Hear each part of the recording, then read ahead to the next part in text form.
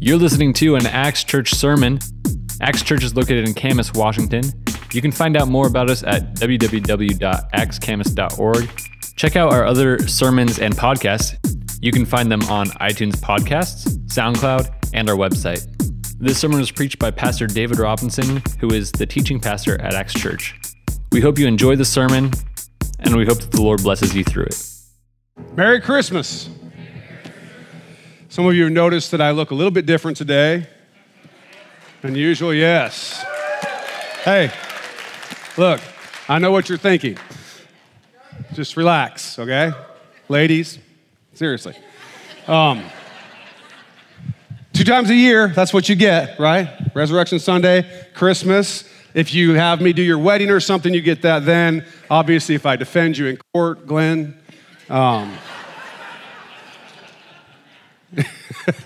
Usually I'll wear the suit. I charge extra for that. But it's Christmas time, and I'm glad to be here with you all. If you or your children are going off to college or have been off to college recently or even just like to watch YouTube, you've probably heard some stories about ancient myths, some stories about how ancient myths are just like the Christian story. In fact, there's one that goes like this. There's an ancient religion where the god's name is Horus. And the story they'll tell is something like this. It says, he was conceived by a virgin named Merai and had a stepfather named Seb, which translates to Joseph. He was born in a cave, and his birth was announced by an angel and heralded by a star and attended by shepherds. He attended a special rite of passage at the age of 12, but the ancient texts describing him leave out everything from the age of 12 to 30. But at 30 years of age, this god, Horus, was baptized in a river, and his baptizer was later beheaded. He had 12 disciples, performed miracles, exorcised demons, raised someone from the dead, and even walked on water. They called him Ayusa and the Holy Child. He delivered a Sermon on the Mount, and his father's followers recounted his sayings. He was transfigured on a mount and crucified between two thieves. He was buried for 3 days in a tomb and rose from the dead. And his followers called him Way, the Truth, the Light, Messiah, God's anointed Son, Son of Man, Good Shepherd, Lamb of God, Word made flesh, Word of truth, the Christ, or Anointed One. He was also known as the Fisher and was associated with the fish, the lamb, and the lion. According to this ancient religion, Horus came to fulfill the law and was supposed to reign 1,000 years. Now, if you're a young Christ follower and you hear something like this, especially from a college professor or someone else that seems very authoritative, like those YouTube videos, they're so authoritative. It might just mess with you a little, right? It sounds like this Horus guy has exactly the same story as Jesus Christ. And if that's true, then is Jesus just made up based on these ancient myths?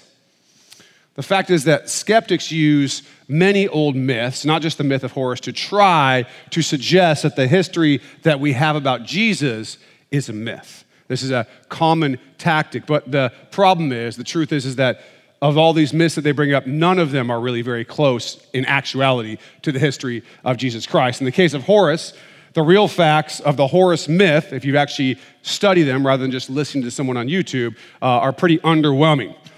In the myth, Horus's mother's name is Isis, not Merai. There's no evidence that the word Merai was ever used. They just made that up. Horus was not conceived of a virgin. In fact, his mother, Isis, formed a phallus, made one, and hovered over it and got pregnant that way. So not really much anything like the virgin birth. There are no wise men, no 3 wise men in the story. Incidentally, there's no 3 wise men in the story of Jesus either. We don't know how many wise men there were. That's just made up. He did not have a stepfather named Seb, and even if he did, Seb doesn't translate to Joseph. Horus was not announced by an angel, heralded by a star, attended by shepherds, or born in the cave. In the myth, he was born in a swamp, and none of the other stuff happened. He never taught at the temple like 12 like Jesus, nor is there any suspiciously missing part of his history. He was never baptized at any age, so he definitely wasn't baptized by a baptizer who was beheaded. He did not have 12 disciples, did not exorcise demons, did not raise the dead, did not walk on water, although being a mythical god, there were some miracles that were attested to him. No one in Egyptian myth history was ever called Iusa. There's actually no such word as that.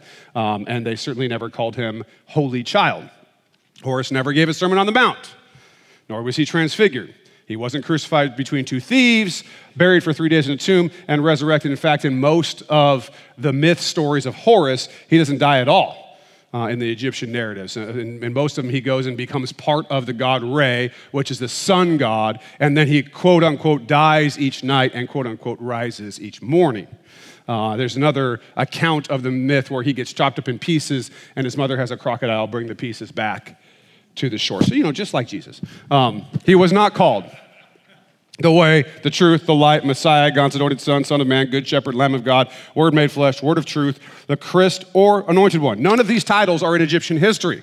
And although in some of the stories he becomes a fish, he's not associated with being a fisher and not associated at all with a lion or the lamb.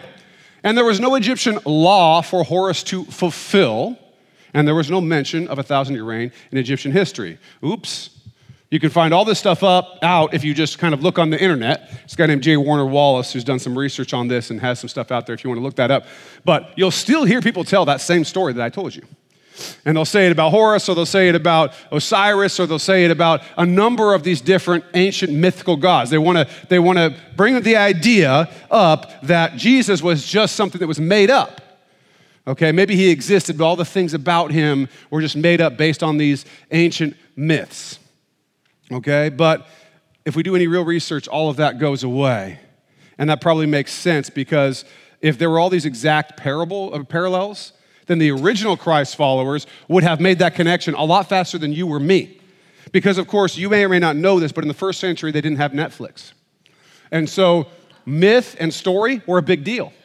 If Jesus had just been an exact copy of all these other things, I think the first Christ followers would have been less likely to jump on board, right? But here's the thing. I'm not telling you about all this skeptical noise about myths and whatever to try to do a kind of a skeptic's forum and argue the truth of Christianity. The fact is, Christianity is true. That's why I'm bringing this up. There is actually some value. There is actually some value to the similarities that do exist between the ancient myths about different gods and the historical account of Jesus Christ. There are some parallels, and there's some value in those parallels. Even though the pre-Christian accounts of ancient gods and so on are unreasonably exaggerated or just lied about to try to make them look like Jesus, the fact is that they did show something. These myths did show that there was a strong yearning in people to make sense of the hope that they wanted in their heart, that there would be a God that would come and save them. That's a yearning that's part of the human condition. In Romans 1, we read this, starting at verse 18. For the wrath of God is revealed from heaven against all ungodliness and unrighteousness of men who suppress the truth in unrighteousness, because what may be known of God is manifest in them, for God has shown it to them. For since the creation of the world, his invisible attributes are clearly seen, being understood by the things that are made, even his eternal power and Godhead, so that they are without excuse. People have always known, as they know now, that there is a God, that there are such things as wrong and right, that death is not just a tragedy, but a brokenness in the world, that pain and dysfunction and oppression and abuse don't fit with who we're created to be. There's something wrong with it. See, people were made in the image and likeness of God, and our hearts ache for joy, for renewal, for transformation, and for peace. And of course, the people in the ancient world, just like us today, came up with stories and myths and philosophies to try to soothe that ache in their heart. But the problem with them is the same problem with us. They want their heart to be at peace, at shalom, right? They want to be complete. They don't want to think about and deal with all the difficulties. But they want to do all that without costing them the real cost of serving God, without the real cost of submission and worship to the one true God. See, Horus and Osiris and Isis and all that stuff, these are just the ancient world's version of our world's self-help and modern spirituality, right? The same thing. Tell yourself you are good and you'll feel good. Self-help, right? Tell yourself you are God and you'll feel good. Modern spirituality. The problem is that people eventually realize that they are neither good nor God, and then they don't feel so good when they figure that out. So they make more idols, and they make up more myths. We have them today like they had them then, and so it has been for such a very long time. One of those myths that exists in the ancient world is a myth that we see some of this dying and rising God. Dying and rising God, a corn king, as C.S. Lewis described it. A God that's connected to nature, as we see each year in the pattern of life, that the seed dies and then in the spring rises again. And we see this pattern, and so there were gods that were made up to sort of mirror the natural life cycle of the crop. C.S. Lewis says this: God sent the human race what I call good dreams. I mean those queer stories scattered all throughout heathen religions about a God who dies and comes to life again, and by his death has somehow given new life to men. These good dreams persist to our own time. They are still around. But here's the thing. The story of Christmas, what we're talking about today, what we're here for today, is the story of broken myths becoming true reality. There's a difference between the myths of the ancient world and the facts of the incarnation. Because here's the deal. Horus worship, Isis worship, and all the other fake gods and like myth worship, that's all gone. Those are dead religions. There's not a scientist or a serious academic or frankly anybody that I'm aware of that still believes in Horus or any of these other mythological stories. And yet somehow there are many, many scientists, academics, doctors, plumbers, construction workers, taxi drivers, teachers, students, and even lawyers who believe in Jesus Christ to this day. The one who was truly, not mythologically, born of a virgin. The one who truly, not mythologically, died on the cross. And the one who truly, not mythologically, rose from the dead on the third day, defeating death and hell and sin. All these other myths, they died in obscurity. No one buys that. They're laughable, but Christianity, it continues to thrive. We're all still sitting here today. Why is that? It's not just because the biblical records are so accurate and have been found to be so reliable historically, but because we have experienced the hope that cannot come from myth, but can only come from fact, from reality. The Christ follower sees history as an unfolding story, written by the greatest lover, our Creator, God, and starring our God, who stepped into our world as a human being a little over 2,000 years ago. This is the center of history for the Christ follower. Christmas is not about presents. Sorry, kids. And Santa Claus. Sorry, Glenn. And crowded malls. It is a celebration where that hope that has been yearned for in myth for thousands and thousands of years meets reality. The incarnation, the coming of God into the world as a human being is the moment when hope, which was just a dream, became truth, became reality. In Luke chapter 2, 8 through 14, we have this. Now there were in the same country shepherds living out in the fields, keeping watch over their flock by night. And behold, an angel of the Lord stood before them, and the glory of the Lord shone around them, and they were greatly afraid. Then the angel said to them, "Do not be afraid, for behold, I bring you good tidings of great joy, which will be to all people. For there is born to you this day in the city of David a Savior, who is Christ the Lord. And this will be the sign to you that you will find a babe wrapped in swaddling cloths lying in a manger." And suddenly there was with the angel a multitude of the heavenly host, praising God and saying, "Glory to God in the highest, and on earth peace, goodwill toward men." Good news, great joy To all people, a Savior born. Glory to God in the highest, and on earth, peace, goodwill toward men. Watch the news. Look in your own heart. We don't have peace. We don't have goodwill toward men, not without Jesus. Not without Jesus. He's our only hope for either peace or goodwill toward men. That's why this was such good news. The shepherds didn't hear this and then go, okay, I mean, that's nice. I like the angel show thing, but we got plenty of peace and goodwill. That's not what their mentality was. These were shepherds. They were outcasts. They had experienced what it meant to be treated poorly. They knew all about no peace, no goodwill. They knew all about oppression and abuse and the brokenness of the world. And so when these angels came and said, peace, goodwill to men, joy, the hope that was born in their hearts was incredible. And they ran to that little baby boy because the message of this angel was everything, The hope of the message from that angel was the answer to every half-hearted myth, to every ridiculous idol, to every fearful judgment that we shy away from. Have you ever been waiting for the other shoe to drop? You ever been in that place in life? You told a lie. You talked about someone behind their back. You took something, you stole something from work. You cheated, you were lazy, whatever. You did something rotten.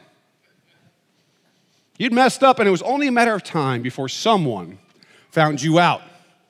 Before someone found out what you did, and you were going to face judgment, and here you are sitting there with that feeling in the pit of your stomach that the other shoe is about to drop. That feeling, magnified by a million, is the general feeling pervading all of humanity. That is a general feeling pervading and distressing every person on earth. C.S. Lewis makes 2 points early on in the book Mere Christianity. He says this. First, that human beings all over the earth have this curious idea that they ought to behave in a certain way and cannot really get rid of it. Secondly, that they do not in fact behave that way. They know the law of nature and they break it. These two facts are the foundation of all clear thinking about ourselves and the universe we live in. Everybody inherently knows these two facts. There's a law, there's right and wrong, and we have messed up. We're on the wrong side of that equation. We've broken God's law. If there is a good God, if he's good, and he has to be good, because if he wasn't good, there could be no good and evil. There could be no right and wrong. He has to be good. And if there's a good God, he shouldn't want anything to do with me. Because I know who I am. I know what thoughts have passed through this head and what things these hands have done. I know all about it. I know all the hurt I've caused to myself and to others. And so here I stand before this baby in fear of the judgment that I know must come if God is good. Now, you may be thinking, if you're just a skeptic, maybe you're here just to check things out, that's great. We love to have you. You're welcome here. You might be thinking, judgment? Really? I haven't done anything that bad. Or, oh yeah, judgment, hell, all that stuff, that's kind of laughable. That's kind of old school to be bringing that stuff up in 2018, isn't it? Well, let me explain something to you. If God is good, what is he to do with those who rebel from him and reject him, but to put them away from him? And that's a reality that we all need to think about. I mean, would you bring someone into your house? You've set this house up in perfection, joy and peace and hope, happiness, right? Perfection. And somebody says, I want to come in there, but I'm not going to follow the rules of the house. You're not going to let them in. And God's not either. And that's a reality. And because of that feeling in our gut, that other shoe's going to drop thing, that fear that we don't want to put a name to that keeps us up at night when we can't sleep and we don't know quite what it is, that fear of judgment is pervasive. Trust me, those shepherds felt it too. There's a reason that was good news. We find so many things to try to get rid of that feeling. Entertainment, burying ourselves in our phones, turning off our brains, self-help books, alcohol, drugs, worshiping sex, or worshiping power, or worshiping money, or any other idol or functional savior that we create to make us ignore or forget that gnawing feeling of guilt and shame that we have, knowing that judgment is waiting. We suppress the truth in unrighteousness, as Romans 1 says. And we dig ourselves every time just a little bit deeper into the anxiety of that human condition without Jesus Christ. But in the incarnation of Jesus Christ, there is hope. There is hope. I was so sin weary. Years ago, I was broken. And I looked into the law and the goodness and the righteousness and the holiness of God, and I could not stand under my own wickedness. It literally bowed me down physically. I couldn't handle it. And then I looked to the incarnation, the miracle of Christmas, and the cross of Jesus Christ, and the empty tomb, the miracle of Resurrection Sunday. And Jesus met me there, and then rest, peace, hope. I was drowning in anxiety. I was drowning in fear. I was drowning in shame. And then this baby boy, Jesus, come to the world to save me. I saw the broken world and even worse and more painful and more intensely suffering. I saw the broken me. And then the power of the central miracle of Christmas. A child is born. My God, my King, my friend. What does the incarnation mean for those of us who need God? For all of us. So much more than you can imagine. 1 Corinthians 2:9 it says this, but it is written, eye has not seen, nor ear heard, nor have entered into the heart of man the things which God has prepared for those who love him. Literally, you cannot imagine all that it means. Your brain, however big it is not big enough to imagine how amazing the things that you can inherit because this child was born, died, and rose again. It's so good, it is beyond the goodestly goodness that you can imagine. It's that good. Imagine that. No, don't. You can't. The world has seen so much pain. We made a mess, but Jesus Christ was born of a virgin for you and me. No more idols, no more myths, but Jesus Christ born, crucified, and risen. Paul, the apostle, went to Athens. In Acts 17, we read about it. He spoke to the philosophers and the religious people of the day who were all hanging out there just to hear new things and talk about stuff. They had all the philosophies and myths of their culture. They had that. All the idols, right? Both the ones that people crafted with their hands and the ones that get built up in our hearts. All of that existed. And Paul walks into that moment and says this in Acts 17, starting at verse 29. Therefore, since we are the offspring of God, we ought not to think that the divine nature is like gold or silver or stone, something shaped by art and man's devising. Truly, these times of ignorance God overlooked, but now commands all men everywhere to repent, because he has appointed a day on which he will judge the world in righteousness by the man whom he has ordained. He has given assurance of this to all by raising him from the dead. God has overlooked it for a time. And maybe that's you. And maybe you've had a difficult life, a difficult childhood, whatever it is. There are all kinds of reasons that have kept you from God. And maybe he's overlooked it for a time, but now you're called to repent.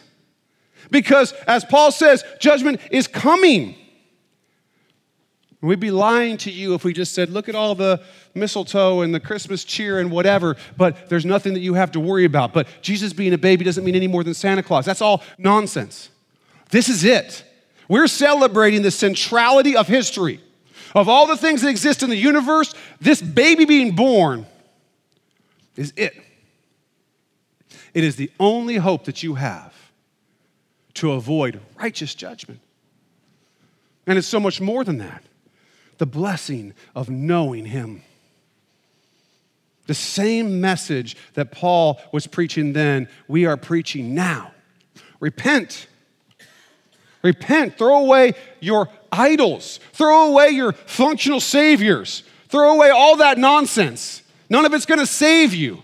And come to this holy child and cry out to Jesus Christ for freedom and truth and peace and life and hope in him.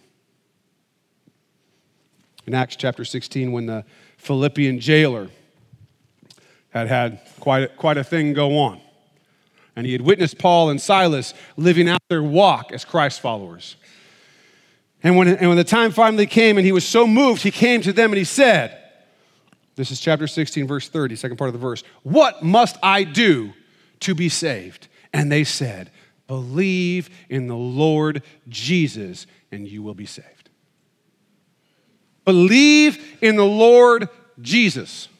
This child, born a human, to save us from our sin. The Old Testament prophecies whisper a hope for humanity. And there's a particular people, the Jews who God set aside, who are looking forward to that hope. And then the child born, the hope of the world, the only hope of the world. Some of you are suffering today. You are. Right now, you don't know what to do. You've made mistakes that have hurt yourself and others. Other people have made mistakes that have hurt you also. You're facing or you're in, or maybe you're just coming out of the valley of the shadow of death, and you're begging for peace, for shalom, for wholeness. This baby in this manger is the hope that God has sent you. To separate your sin as far as east is from west, to make you new and create in you a clean heart, to give you the Holy Spirit and to walk with you, his hand firmly on you as you face the valley of the shadow of death, as you walk through the difficulty of this broken world broken by us. He came to unbreak it, and you can have his touch, the touch of a God. The touch of a God that could not have touched you, could not have had relationship with you because of your sin. Because he's holy. And your wicked thoughts and your harmful actions and your lies and your deceit and your theft and your sexual immorality and your drunkenness and your harsh words and your hypocrisy and your hatred and your pride and your selfishness. Did I catch everybody? It's like one of those Facebook quizzes. What score did you get? How many did you say yesterday? Because of those things, God couldn't touch you because holiness can't be marred by dirtiness, filthiness, which is what we are. And yet, he paid the price himself. He came, he knew the only way it could happen is if he did it. He sent his son into the world that through him the world might be saved. Because of this baby boy, because God was willing to send his son to suffer and die in your place, you can have hope. You can have hope. Oh, our God and our Savior, hope. You have to be going through those times from time to time where the enemy gets to you and you just can't see the hope that's there. Well, let that break away this morning. When you think about Christmas, when you spend time with your family, or not, some of you are going to have a hard Christmas this year. But you know what? Look through that to the hope that is in Jesus Christ. And if you've never understood Christmas, if you've never understood it for what it is, if you've never understood the hope that is found in Jesus Christ, let this Christmas be your birthday, your spiritual birthday. See, it's not really Jesus' birthday. He wasn't born on December 25th, probably back in September, early October. So he missed it. But this could be your birthday. If you're in here today and you've never given your life to Jesus Christ, you've never become a Christ follower, you've never repented, you've never turned away, you've never seen the hope, you've never understood, you have that feeling, you know exactly what I'm talking about at night when the tears come, you don't even know what it is, when nothing fits, the relationships don't bring you what you need, the Facebook likes don't bring you what you need, that bottle doesn't bring you what you need, that job, that power, that money, that sex, and still you don't feel that you're whole. And yet you come against Christmas this year and recognize that the answer is there in the child that was born, that was God. He loved you and me. He loved us enough to come to earth and become a human. This is God. He creates galaxies and was willing to have his diapers changed. He created the universe and was willing to let us nail him to a tree so that he could defeat sin and hell and death and take away that which was between us and him. And you can have that. You can have that. The incarnation is the hope of the world. And that hope is for all of us. It's for you. Today is the day you can go from spiritual death to life. You can believe in the name of Jesus Christ and be healed and made right with God right now, today. You can repent. You can turn away from your sin. You don't have to live that way. Right now, you live. If you're not a Christ follower, you live as a slave to sin. You're chained up to it. You don't understand why you can't get away from it, why you can't change. But if you put your trust, not in some myth, not in Osiris, not in Horus, but in the real and true, historical Jesus Christ who lived, was born, died, and rose again, you can be free from all of that. This isn't some false idol or some false hope or some self-help. This is Jesus, the Messiah, the prophesied one who came. The real hope comes through God, our King, our friend, our Savior. The God who became human, the miracle that the whole world, that the whole universe, that all of history and everything hinges on this point. God becoming man in Jesus Christ. Let's pray. Father, we love you, Lord. We are humbled that you would think anything of us. What are we that you would be mindful of us? That you would think about us. Not just to even look over at us, but to love us so much that you would come down and give your life to save us. God, I pray that every person in this room would just be broken before you right now, would recognize the power that you have, would recognize what drives the Christ follower day after day in this fallen and broken world, and yet there's hope constantly in our eyes no matter what we see with the death and the pain and the destruction, and yet we fear not because we know you. As long as we're looking at you, like Peter walking on the water, as long as he kept his eyes on you, Lord, let's keep our eyes on Christmas. Let's keep our eyes on the incarnation. Let's keep our eyes on Resurrection Sunday. Lord, that you were born, that you died, that you rose, and that's everything for us. And that if there's a hope for eternity, and in our hearts we know we're eternal. Your servant C.S. Lewis talked about.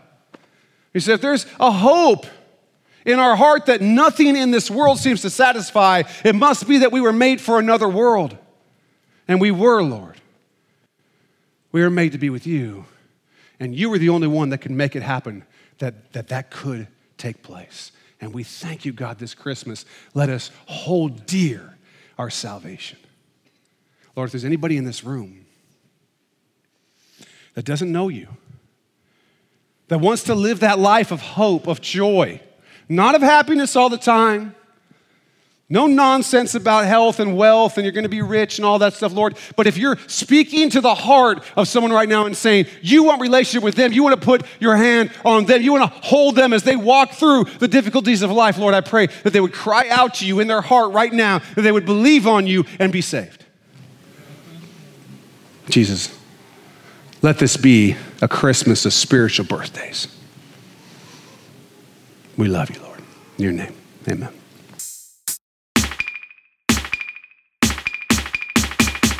Well, thanks for listening to that Acts Church sermon. We hope you got a lot out of it. If you did, we'd love it if you would comment or give us a review or give the track a like. It really means a lot to us to hear back from people who have heard these sermons and have been impacted by it. So share your story with us. Share what is happening in your life that this is speaking into. And remember, you can subscribe to our iTunes podcast or through SoundCloud so that you can get all of our releases as soon as they come out. Thanks again for listening, and we'll be back with more next week.